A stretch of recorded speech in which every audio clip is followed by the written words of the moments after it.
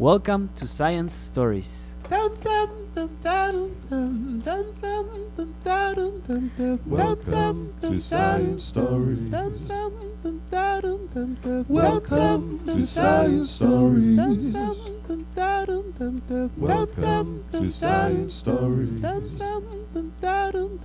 Welcome to Science Stories.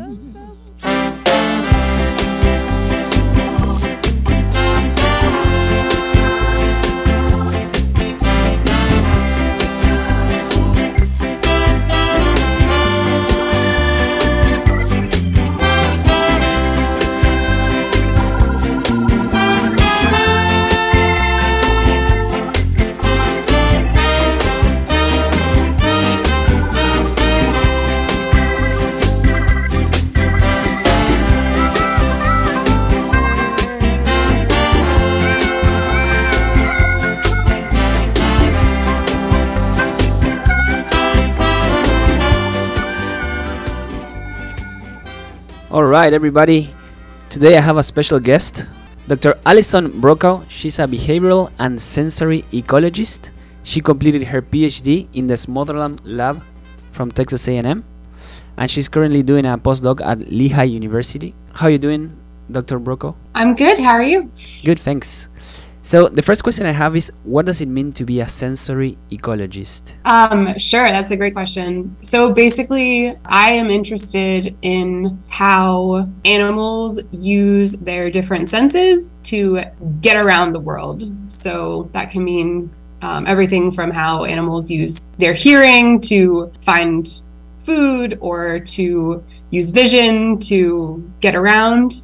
In my case, I focus primarily on how mammals use their sense of smell, specifically for foraging and finding food. And specifically in bats. Exactly. So you're a bat biologist, right? Yes. You're a bat expert. I try to be. So when and how did your lab for bats begin? Honestly, I don't totally know. Growing up, I grew up kind of in the country, in the woods, and so I always really liked animals. And I remember sitting out on like our deck when I was a kid, and there was one bat that would usually be flying around. I actually don't even know if it was the same bat every night, but for whatever reason, we just decided it was a female and she was married. So my dad would be like, "Oh, look, Mrs. Bat is here." And we would just watch it fly around. And then fast forward a few years later, and I was in high school, I got a chance to go to the Virgin Islands, and that was kind of my first time really seeing bats, like not super up close, but seeing them in a roost and not just flying around. And I just thought they were really cool and kind of just looked for opportunities to study them, and finally figured it out in grad school. That's amazing. Did Miss Bat have a name? She was just Mrs. Bat. She was Mrs. Bat? Okay. Yeah, I don't know why she was married, but that's So it was Mrs. and Mr. Bat. Yeah, I don't know. I think it was only ever Mrs. Bat. Okay. So, Dr. Brokaw, I'm going to give you a chance to clarify this vampire versus bat thing, just to start with, because I feel Sure. Yeah, so, everyone always associates bats with vampires, especially as we're coming up on, August is almost over. It's officially spooky season. And so, basically, right, vampires, I guess you could argue they're one species. There's actually over 1,400 species of bats, and all of those, I think it's now 1,456 species. Only 3 of them drink blood. They don't care about garlic, as far as I know.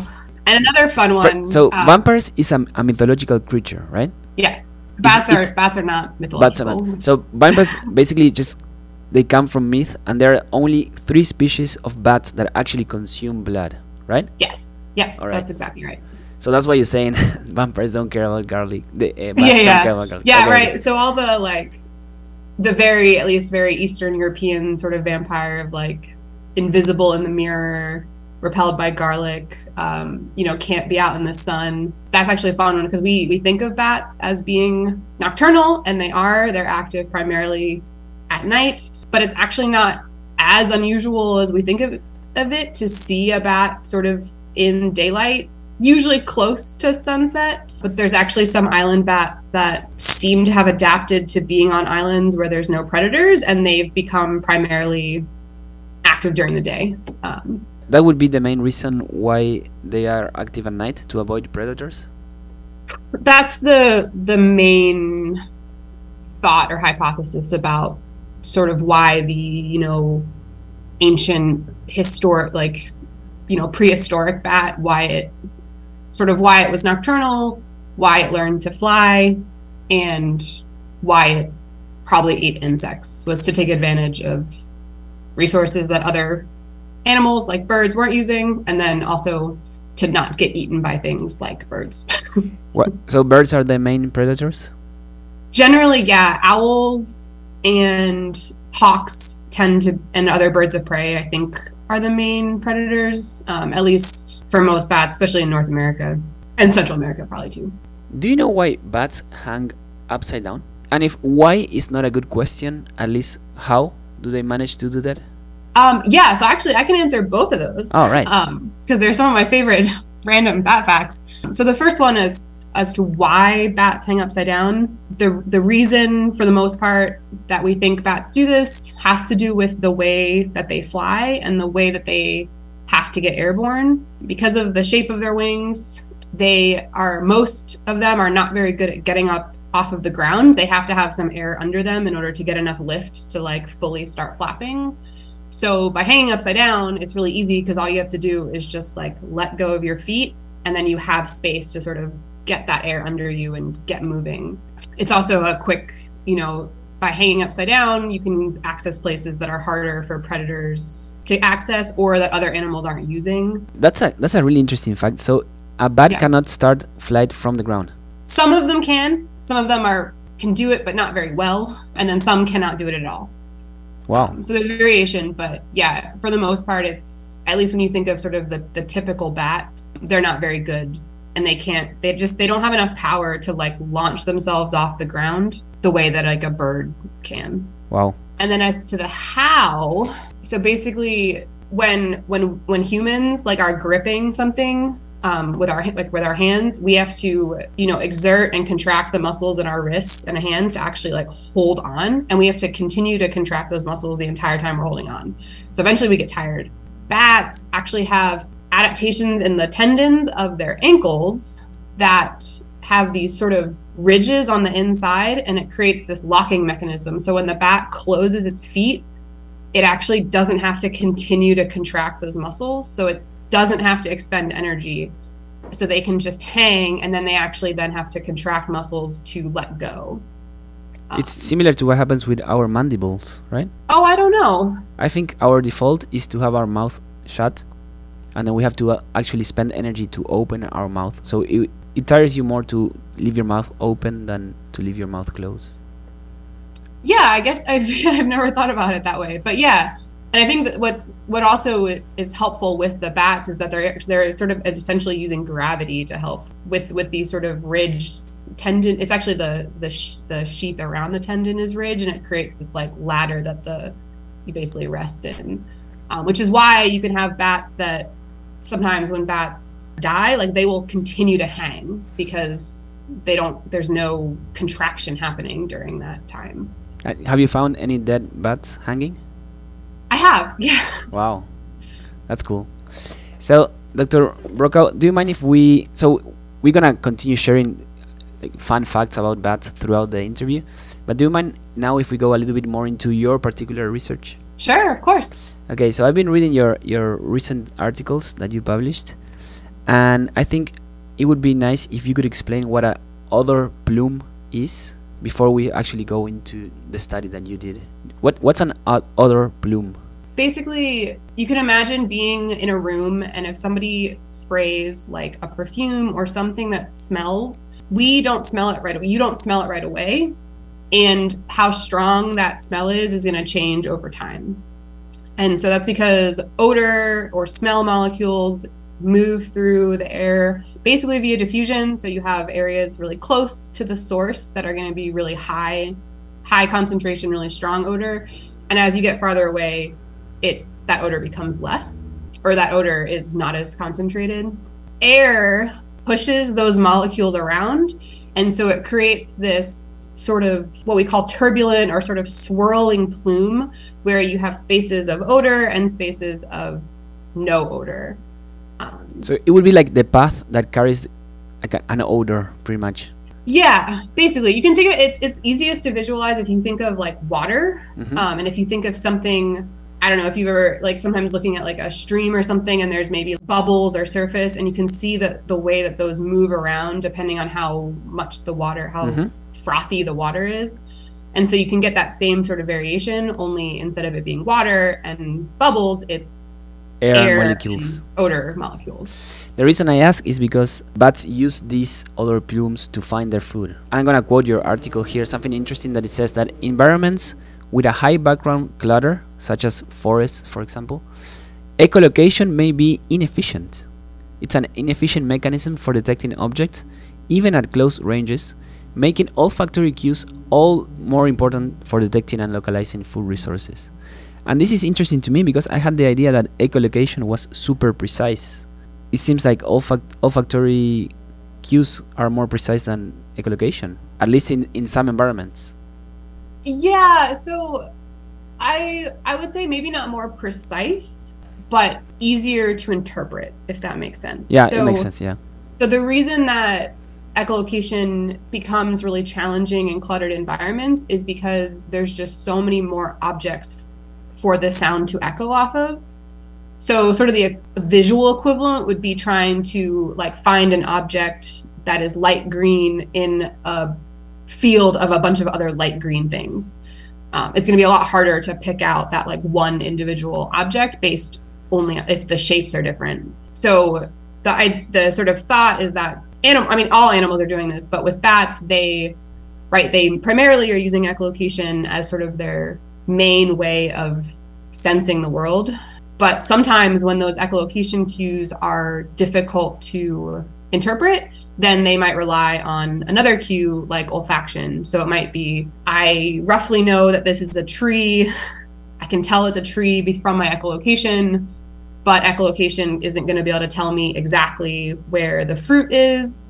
And the echolocation can't tell me if that fruit is ripe or not, but odor can. So using species of bat that rely on olfactory cues, you thought that, for example, the morphology of the nose would be super important and would vary a lot across different species of bats, right? That was the hypothesis of the article. Yeah, so that paper was based on this idea. So if we think back to our odor plume, trying to separate spots where the concentration of the odor is higher versus when it's lower. And one of the ways that lots of animals do this is we compare the concentration or the strength of an odor on one side of our body to the other side.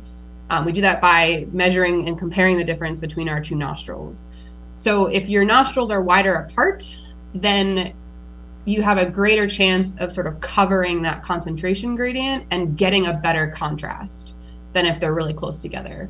So the idea was sort of like, and we call that the mechanism that the fancy word for that is tropotaxis.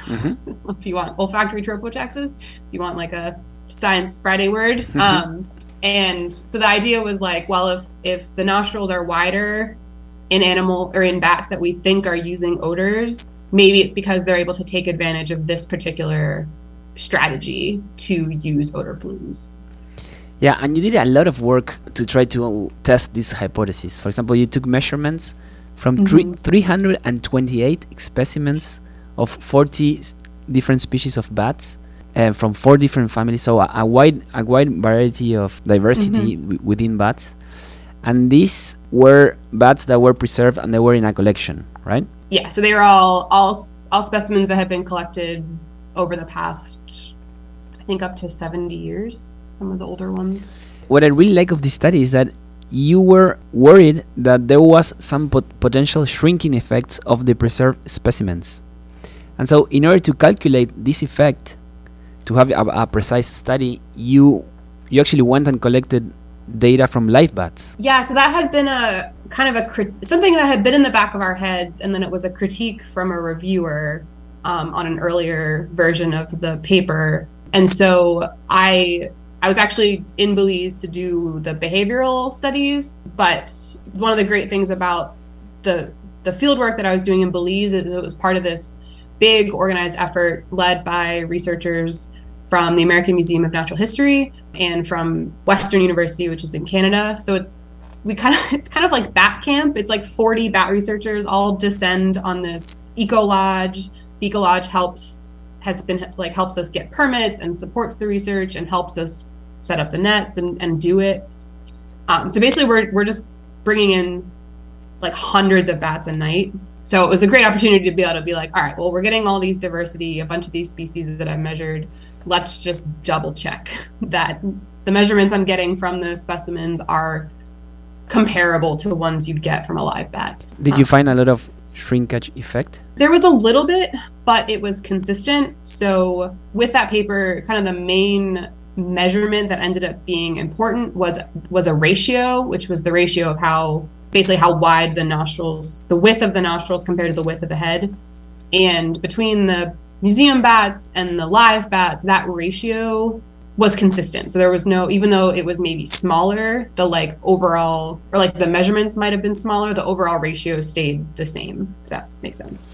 And did you find a correlation between the distance between the nostrils and their olfactory tracking, or? Sort of. So it ended up being a lot more complicated than I thought it was going to be. As usual. But just because I was trying to also account for the fact that, bats might have similar nostril shapes and widths simply because those species are more closely related, or because of other ecological factors, so such as like where they are flying or how they are echolocating. So most bats produce their echolocation calls from their mouth, but there's a whole subset of bats that actually produce at least some of their echolocation calls from their nose, or they do a little bit of both. And so what we actually ended up finding was that the insect-eating bats had wider relative nostrils compared to the fruit and nectar bats. And we think it's probably because the fruit and nectar bats in my study are all bats that echolocate primarily out of their nose. So there is some sort of trade-off between echolocation and using the nose for olfactory. Quite possibly, or just that the evolutionary pressure of echolocating out of your nose is just stronger and more important than the olfactory bit. So it just has a stronger impact on the way that the bats evolved, and olfaction is maybe, secondary to those other strategies for getting around and eating. Dr. Brokaw, we need to do a little short break. When we come back from the break, can you tell us about your behavioral studies that you did in Belize, and hopefully share some anecdotes from your time down there? Definitely. All right. Science stories, science stories, science stories, science stories, science stories, science stories.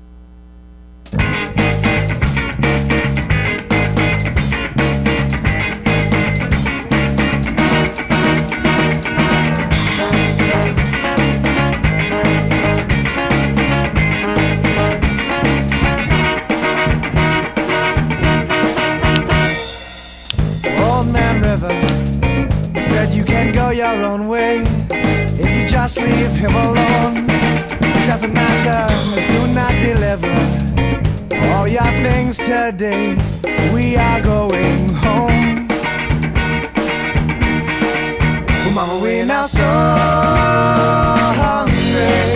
Oh mama, we're now so hungry. Oh mama, we're now so hungry now. We're now so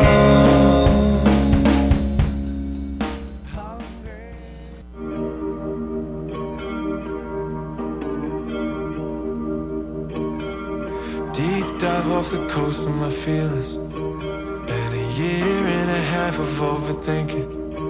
Getting tired of nights that are cold. Take a windbreaker jacket for the road. Now I know. Now I know. Sideways and full of indecision.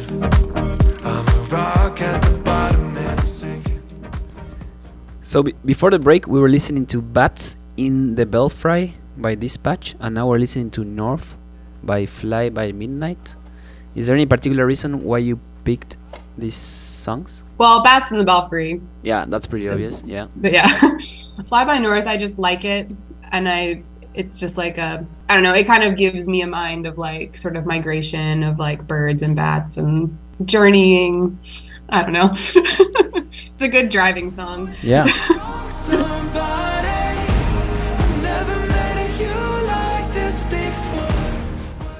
All right. Can you tell us about your time in Belize, please? You did some really cool experiments down there. Yeah, so Belize was a wonderful experience. So kind of like I mentioned before the break, the fieldwork I was doing was partially organized as kind of this group.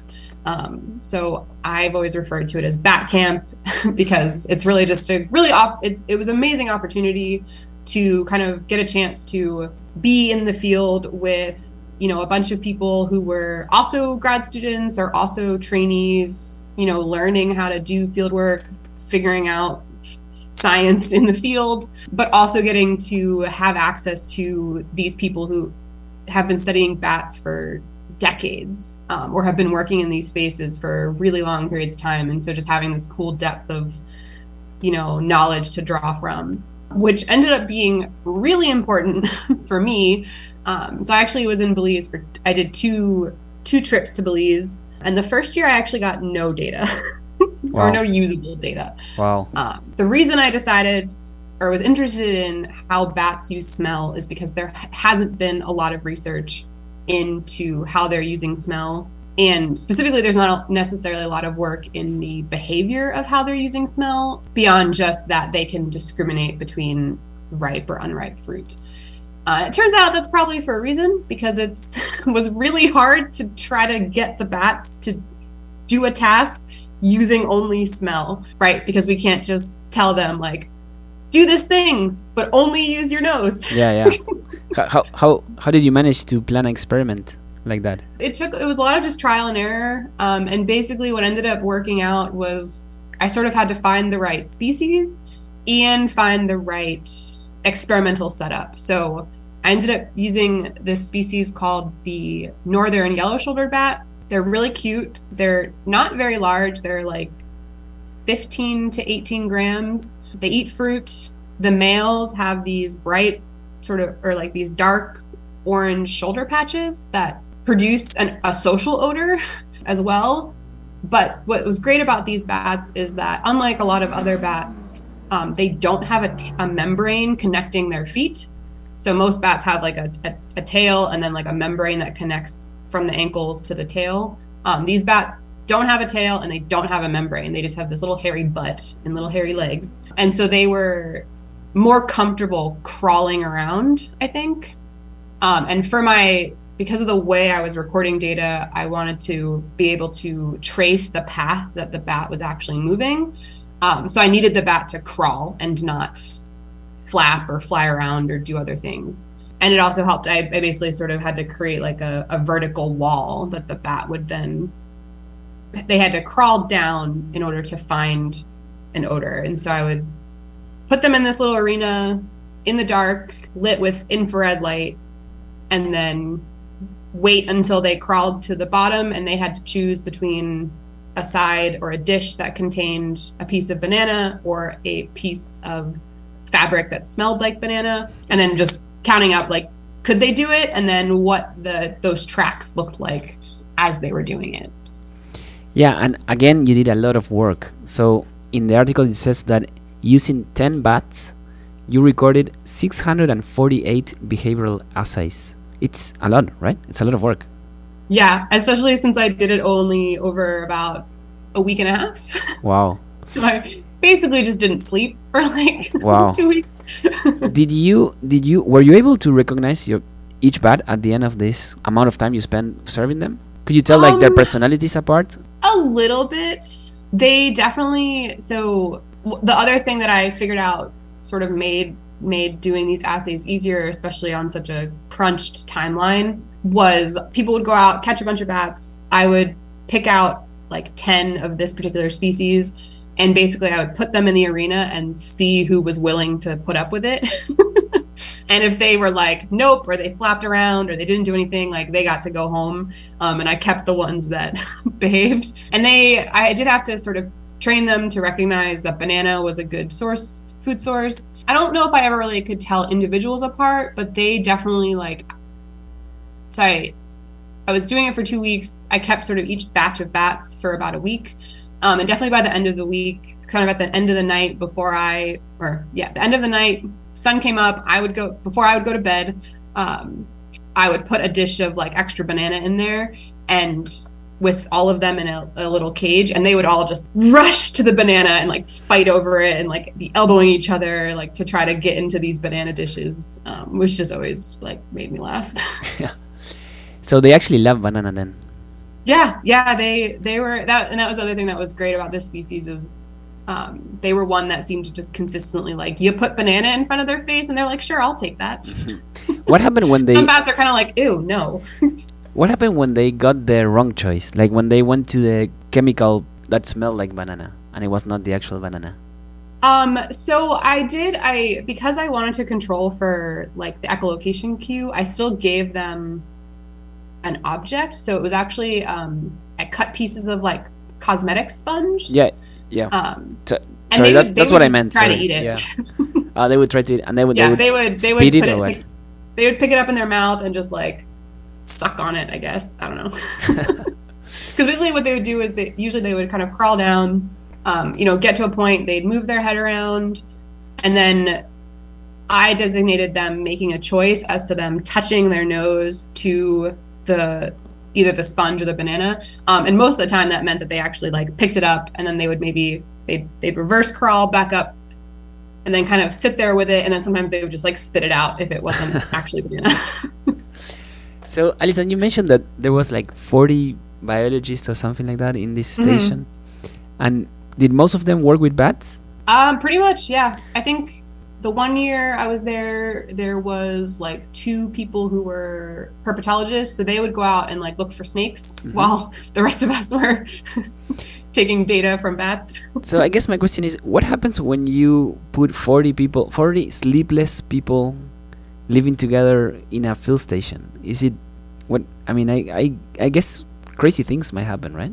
Pretty much just by the end, we're all too tired to do anything. I will say, so it was, this is like the cushiest field work I probably have ever done and will ever do. So we were actually staying at like an eco lodge that normally hosts people like on vacation. And so we were fed 3 meals a day. We didn't have to do our own cooking. We were in cabins with hot water and showers and like real beds. And then I think also because you have like this whole group of biologists and people, it means that when it comes to like the actually going out and capturing bats or doing a lot of the sort of post-processing, so measuring them, collecting, basically everybody in the group also would all have their own individual projects. So these bats would kind of get passed around to kind of maximize the amount of data we could get from each individual.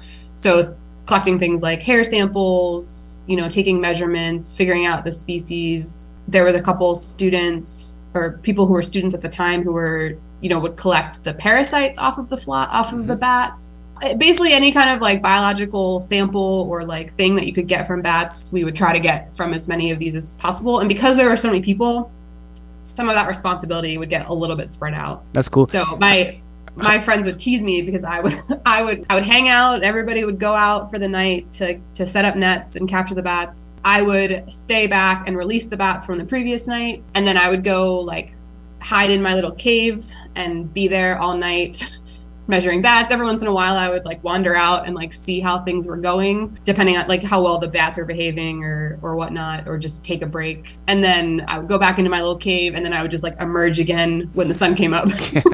Like go to breakfast and then go to bed. Wow. It must have been like super tiring, right? After a week of that, a week and a half. Yeah, and actually what was really great is so always the last night is sort of, everything's been packed up, all the gear is packed up, people have packed away their samples. And so that last night is kind of just everyone hanging out. The lodge has a bar. So we play music and just kind of enjoy one hang night out and decompress and nice.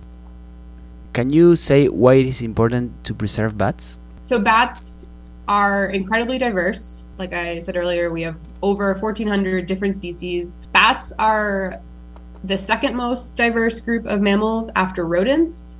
Well, in terms of species number, I would potentially argue that they are the most diverse in terms of what they do in the environment. So you have bats that eat fruit and help disperse seeds in ecosystems. There's bats that drink nectar and so are really important pollinators for a lot of plants. I think there's something like 500 plants are pollinated either exclusively or mostly by bats, including a lot of plants that humans use for various things. So the most famous one being tequila. Agave is pollinated primarily by bats, but stuff like balsa is also pollinated by bats. Durian, which is really a really important economic crop in Southeast Asia, is pollinated by bats.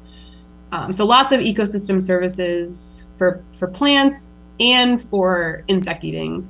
Is there any way common people that would like to contribute to the conservation of bats, what can they do in their houses or anything to help preserve bats? Yeah, that's a great question. So I think the most important is if you can have habitat that supports bats. That can mean having native plants in your backyard that attract native insects, especially night flying insects are going to be really good for providing a place for bats to come eat, particularly in North America. Having places where bats can roost. That can be a bat house, so an artificial roost, but it can also be as simple as like if you have trees on your property, don't cut down the dead limbs because those dead limbs can be really important habitat for bats and lots of other wildlife. If you have water sources or can provide water sources for bats, especially areas that are like not that the bats can easily access, that's another good one. And then really just I think a big one is continuing to kind of just emphasize that bats are important in maybe not keystone species, but they do play really important roles in the ecosystems, both in ways that benefit humans and in ways that just benefit everybody. They aren't scary. They're not something to be persecuted or dangerous. Yeah, actually, I had a question from the audience that besides rabies, are there any diseases that bats carry? When we're talking about North American or Texas bats, rabies is going to be the main concern. And actually rabies, it's a tricky one to talk about because it's, there's no cure. So you want to not get it. But it's also really easy to prevent. But honestly, most wild bats do not have rabies. We tend to see a sort of a biased sample because the bats that are more likely to encounter humans, usually that means something's gone wrong.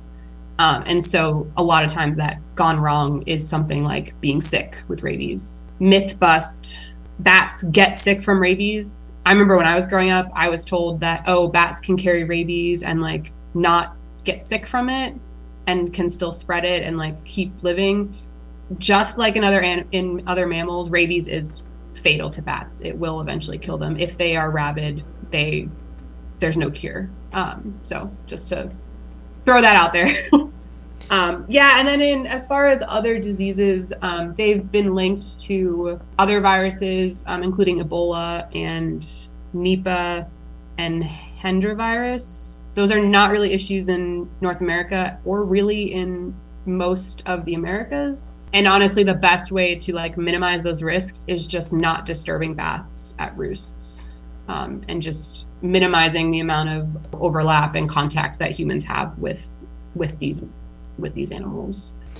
Dr. Brokaw, we need to do another break and then we'll be back with more science stories. And we actually want to talk to you about your strong social media presence, which is amazing. And your bat blog, that it's also really cool. And I actually have a lot of questions that I took from your blog. All right? Sounds good. Science stories, science stories, science stories, science stories, science stories, science stories.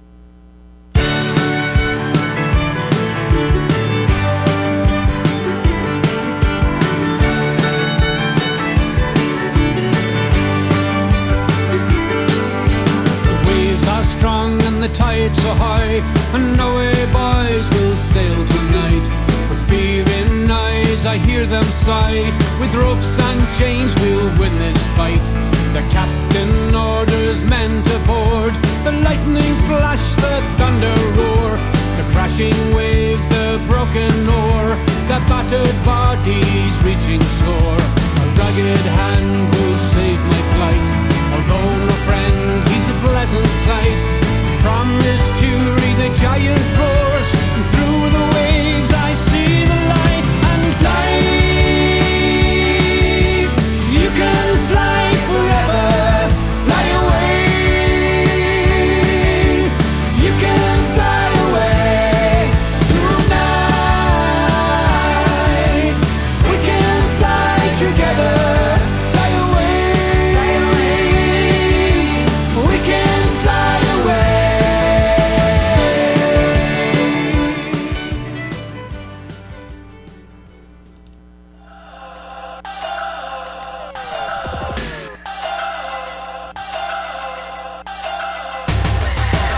Looking at it now,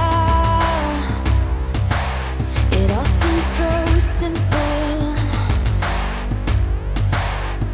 We were lying on your couch. I remember you took a Polaroid of us, then discovered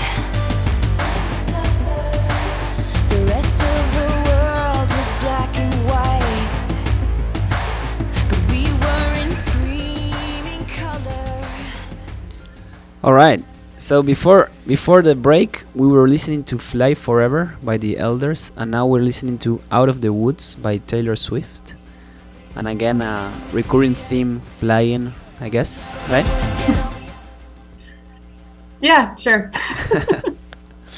So you have a great online presence, and I think your most successful platform right now is TikTok. You have like 50K followers, something like that. Almost. Wow, that's amazing. I mean, why did you decide to do that? I guess it takes quite some work as well, right? And I've seen your videos, and they're well produced. Yeah, it does. It does take some effort. So I think I kind of like lots of people, got into TikTok during the pandemic or during kind of the worst. But I was a little bit late. I think I didn't start till the beginning of 2021. But yeah, I think social media, it can be a great way to just sort of share science info. And with something like that, I've been actually really surprised and grateful and excited to see that people are really into bats and really like learning and seeing them. And I really like being able to highlight weirder and more unusual things that you don't necessarily see if you Google like facts about bats. So it's fun to kind of get to pull out some of that stuff that, the average person just doesn't even necessarily know to ask. And then sometimes people ask me questions where I'm like, I have never thought of that. Let me try to figure it out. That's really cool. That's really cool. And actually, there's a project that you did that I thought it was amazing. That is asking an artificial intelligence artist to draw the bats, and the only information you provide was the bat name. So first of all, how does that AI artist work? So I think it's been it's kind of been around for a while. I actually saw it, somebody else had done it. So the thing about TikTok and social media is you're basically just sort of copying the ideas of other people. And then in my case, I try to take these trends and make them about bats and about science any way I can. So I saw somebody do it where it's basically you just input these keywords into these different algorithms that other people have built, and it spits out a picture. And so I saw somebody did it where she was having the AI draw like different fairies and like creatures from folklore, and I was kind of like, that's cool. What would happen if I put bat names in? Were you happy with the result? Yeah, actually I was pleasantly surprised overall. I will say I was a little bit discerning. I didn't necessarily share all of the ones that I actually made. And the ones that turned out the best were bats with common names that are a little bit more descriptive. So common names in bats are not standardized the way that common names in birds and some other animals are. Biologists aren't like super creative, right? Like we have bats that are the big brown bat and the little brown bat, like very basic descriptors, which are great descriptors for the bat, but don't necessarily paint like a Yeah, it's a very hard. It's full hard picture. to plug that into an algorithm. Yeah. Right? Yeah. So I kind of tried to choose ones that I knew would have a little bit more interesting connotation. So like the bumblebee bat was one that you could clearly see that the AI was like a bumblebee, but try to make it into a bat. So like if you look closely at like the face, like if I look closely at the faces, they were like these sort of weird amalgamations of like insect and bat that like were a little bit scary if you looked at it for too long. But if you looked at it just like quickly, you're like, oh yeah, that's cool. Actually, what is your name in social media so people can go and follow you? I am ALYB_Batgirl. Perfect. Yeah. So for amazing videos and content about bats, you should definitely follow these social media platforms that are amazing. Yeah. This profile is so good. Yeah. And what is your website? Because in your website you have a bat blog that you post really interesting stuff. Can you share your website as well? It's just www.alysonbrokaw.com. So it's just my name, AlisonBrokaw.com. Yeah, and there, for example, in the blog you might find super interesting articles. For example, about there's a punk bat. Like, what do you mean? Yeah, why we could call it the punk bat. why did you call it the punk bat? So that is the common name is, I think it's Chapin's free-tailed bat. It's a bat that's found in Africa, and the males have this really spectacular mohawk, basically, on their head of these like white hairs that stick straight up, kind of in like a fan down the center of their head. It's amazing. Yeah, I would never imagine bat would have that. And then also I was really surprised about some bats have pockets. Yeah. I was actually really proud of that analogy. Yeah, so there's actually a whole group of bats that are called the sack-winged bats. And they're called that because bat biologists are super creative, and the bats literally just have some variation of a little sack or pouch, usually in the kind of where their elbow would be. Though some of them have that pouch in other spots. So I think one species has the pouch like above the elbow. One actually has a pouch on its tail. And they actually, the males, at least in the most well-studied species, the greater sack-wing bat, the males make this perfume of saliva, urine, and like body secretions, and then they mix it in those pouches, and then they wave it at the females during mating. Yeah. And there's also another really interesting story that I actually did a little bit of research here, and I contacted a Samoan friend I have, because I learned from your blog that Samoan flying foxes, which are a particular species of bat, they are a really huge part of the folklore, or that there are many myths and legends that involve flying foxes in Samoa. And so if you don't mind, I'm gonna play an audio from this Samoan friend that I have. So he's actually half New Zealander and half Samoan. His mom is Samoan, but he's really proud of being Samoan, and he was really happy when I asked about this flying fox myth and legends. And I hope, if you don't mind, this is a 2-minute story, and let's see if we can hear it properly. Okay? Do you mind if I share this? Yeah, sounds great. So one of the best Samoan legends that I know about is the flying fox and the story of Leotongi Tupaitia, who was the Samoan maiden in distress. Leotongi was married to Tuitonga, the king of Tonga, and the king had 2 wives. Oh man. Leotongi, who was Samoan, and the other was Tongan. As a result, Leotongi spent much time alone in the woods. And when the king and his friends planned to hunt foxes, flying foxes, she would warn the bats in order to spite her husband. So the flying foxes would come to recognize the unhappy Leotongi as their friend. And one day, the king became so angry that he ordered Leotongi to be burned alive.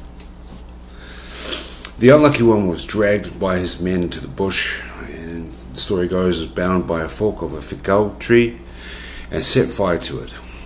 And of course, not wishing to hear Leotongi's screams, they returned to the village. But as soon as the flames began to rise, something truly extraordinary took place. Thousands of flying foxes came out of the jungle and they extinguished the fire by urinating on it. When the king's attendants returned, they found Leotongi still alive and the fire out. So the King Tuatonga ordered Leotongi to be taken and abandoned on an uninhabited island with no food. The next day a multitude of flying foxes appeared, and each bringing some kind of food to Leotongi. The bats continued their way to feed it for days. And a Fijian, Tui Aya, happened to be sailed close to that land that day.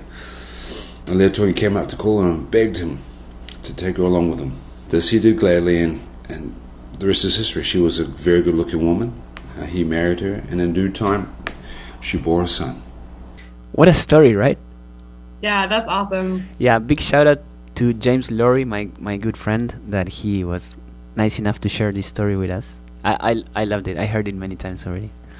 Yeah, that's so cool. And actually, it's funny because in your blog you mentioned that there's a bat that got Bird of the Year in New Zealand. Yeah. What happened there? Why did they... Yeah, so that was just this past fall, I think. And so basically it was like the Bird of the Year. So New Zealand island has lots of animals, including lots of birds that are, found only in New Zealand, and a lot of them are either threatened or endangered. And so I think years ago, the New Zealand Bird Organization had kind of made this, little game online where people vote on their favorite New Zealand bird. And because the New Zealand is also special in that it only has 2 species of bats, which are both very cool. I was talking about how bats are not usually very good on the ground. The one species of New Zealand bat is actually quite good on the ground and maybe pollinates these ground flowers, which is wild. And so that one has that particular bat, the short-tailed bat, New Zealand short-tailed bat, has become relatively well known, at least in certain circles, as being this sort of pollinator, and it sings. But the word for in New Zealand for bats is, I think, peka peka or pika pika. I'm not 100% sure on the pronunciation. But the other one is the long-tailed bat, which is also, I believe, either threatened or endangered, and not as much is known about them.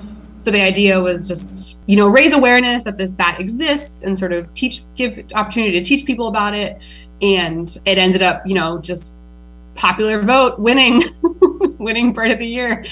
That's so funny. I can't believe it. Yeah, that's so funny. I'm gonna definitely make jokes to my friend about this. I mean, I can believe it because bats are obviously superior to birds. Of course, yeah. And you say that with a really unbiased opinion, right? Unbiased, completely. So I have a couple of Instagram questions to round up the interview. I have a question. I don't know if you know, but I'm based in San Marcos, and I get a lot of people from Austin following the show.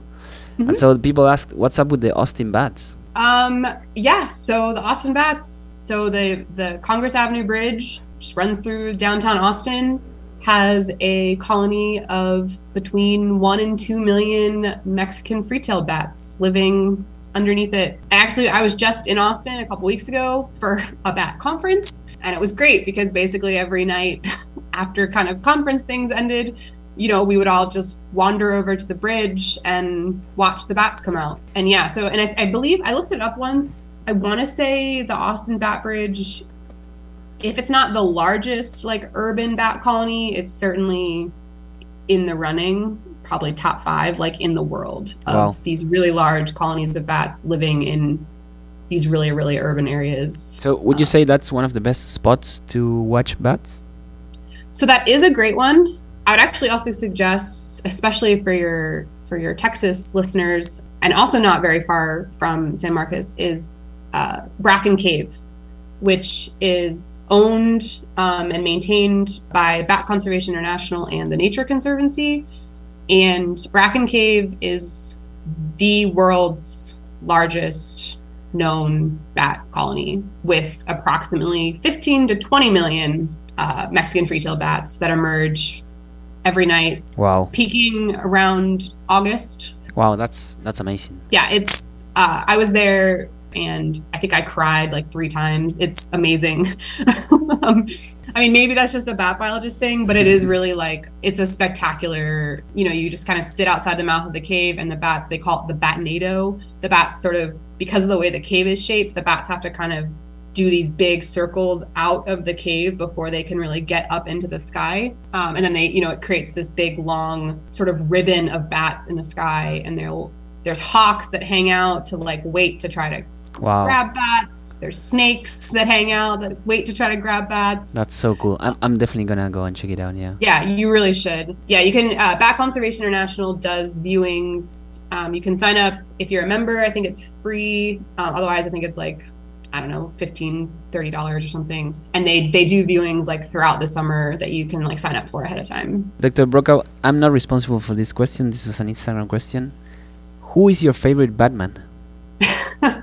I honestly don't really have one. Yeah, I feel like I'm always a little bit, I don't know, incognito or like lying, because my handle for all my socials has Batgirl in the title. So I actually sometimes get tagged in like these really random like Batman or Batgirl comic things. But yeah, I'm not really a comic book person. It's okay, fair enough. And then finally, I think you summarized the whole idea of science stories of this podcast really well in your website. Do you mind if I read it? Sure. So you say, for many people, a scientist is someone who wears a white lab coat, often a white male. I think it's more important to show that scientists are also people with hobbies, families, and lives beyond the lab or the field. It shouldn't matter what you look like, how you dress, or where you come from. Anyone can be a scientist. Anyone can be a scientist. When I'm not sciencing, I can be found hanging out with my family and dog, playing ultimate frisbee, running, or creating Renaissance fair-inspired cosplays. And I think that's amazing, and this is all what this podcast is about. So, do you have any advice for someone that is thinking of getting into science? Do it. Yeah, so I was actually, I was kind of thinking about this the other day, and I think one of the things that I've sort of decided for myself, and I think is really important to remember, is that we also tend to think of scientists, and scientists are portrayed in the media as sort of these genius figures, right? These people who are like just super brilliant at everything and have a gazillion PhDs for some reason, or like, right, like this very genius stereotype. And I think it's really important to just know that, like, yeah, you have to be smart, but like you don't have to be a genius to be a scientist. And honestly, most of science is not about what you know. It's about how you figure it out. And so it really comes down, like, it's less about how smart you are and more just about, being curious and being excited and being able to shift through ideas and thoughts and to try to figure something out. And also acknowledging that, like, most of the time you probably aren't going to get it. You're not going to get the answer, and that's okay. And that's what makes science fun. And so I think it's not about what you know. It's about the process of learning it. And that's what being a scientist is. And I think anyone can do that. I couldn't subscribe more to what you just said. Yeah, I think it's a perfect closure for this interview. Thank you so much. Did you have a good time? Yeah, no, this was great. Thank you so much for having me. Of course. Thank you for listening, Science Stories. Wow.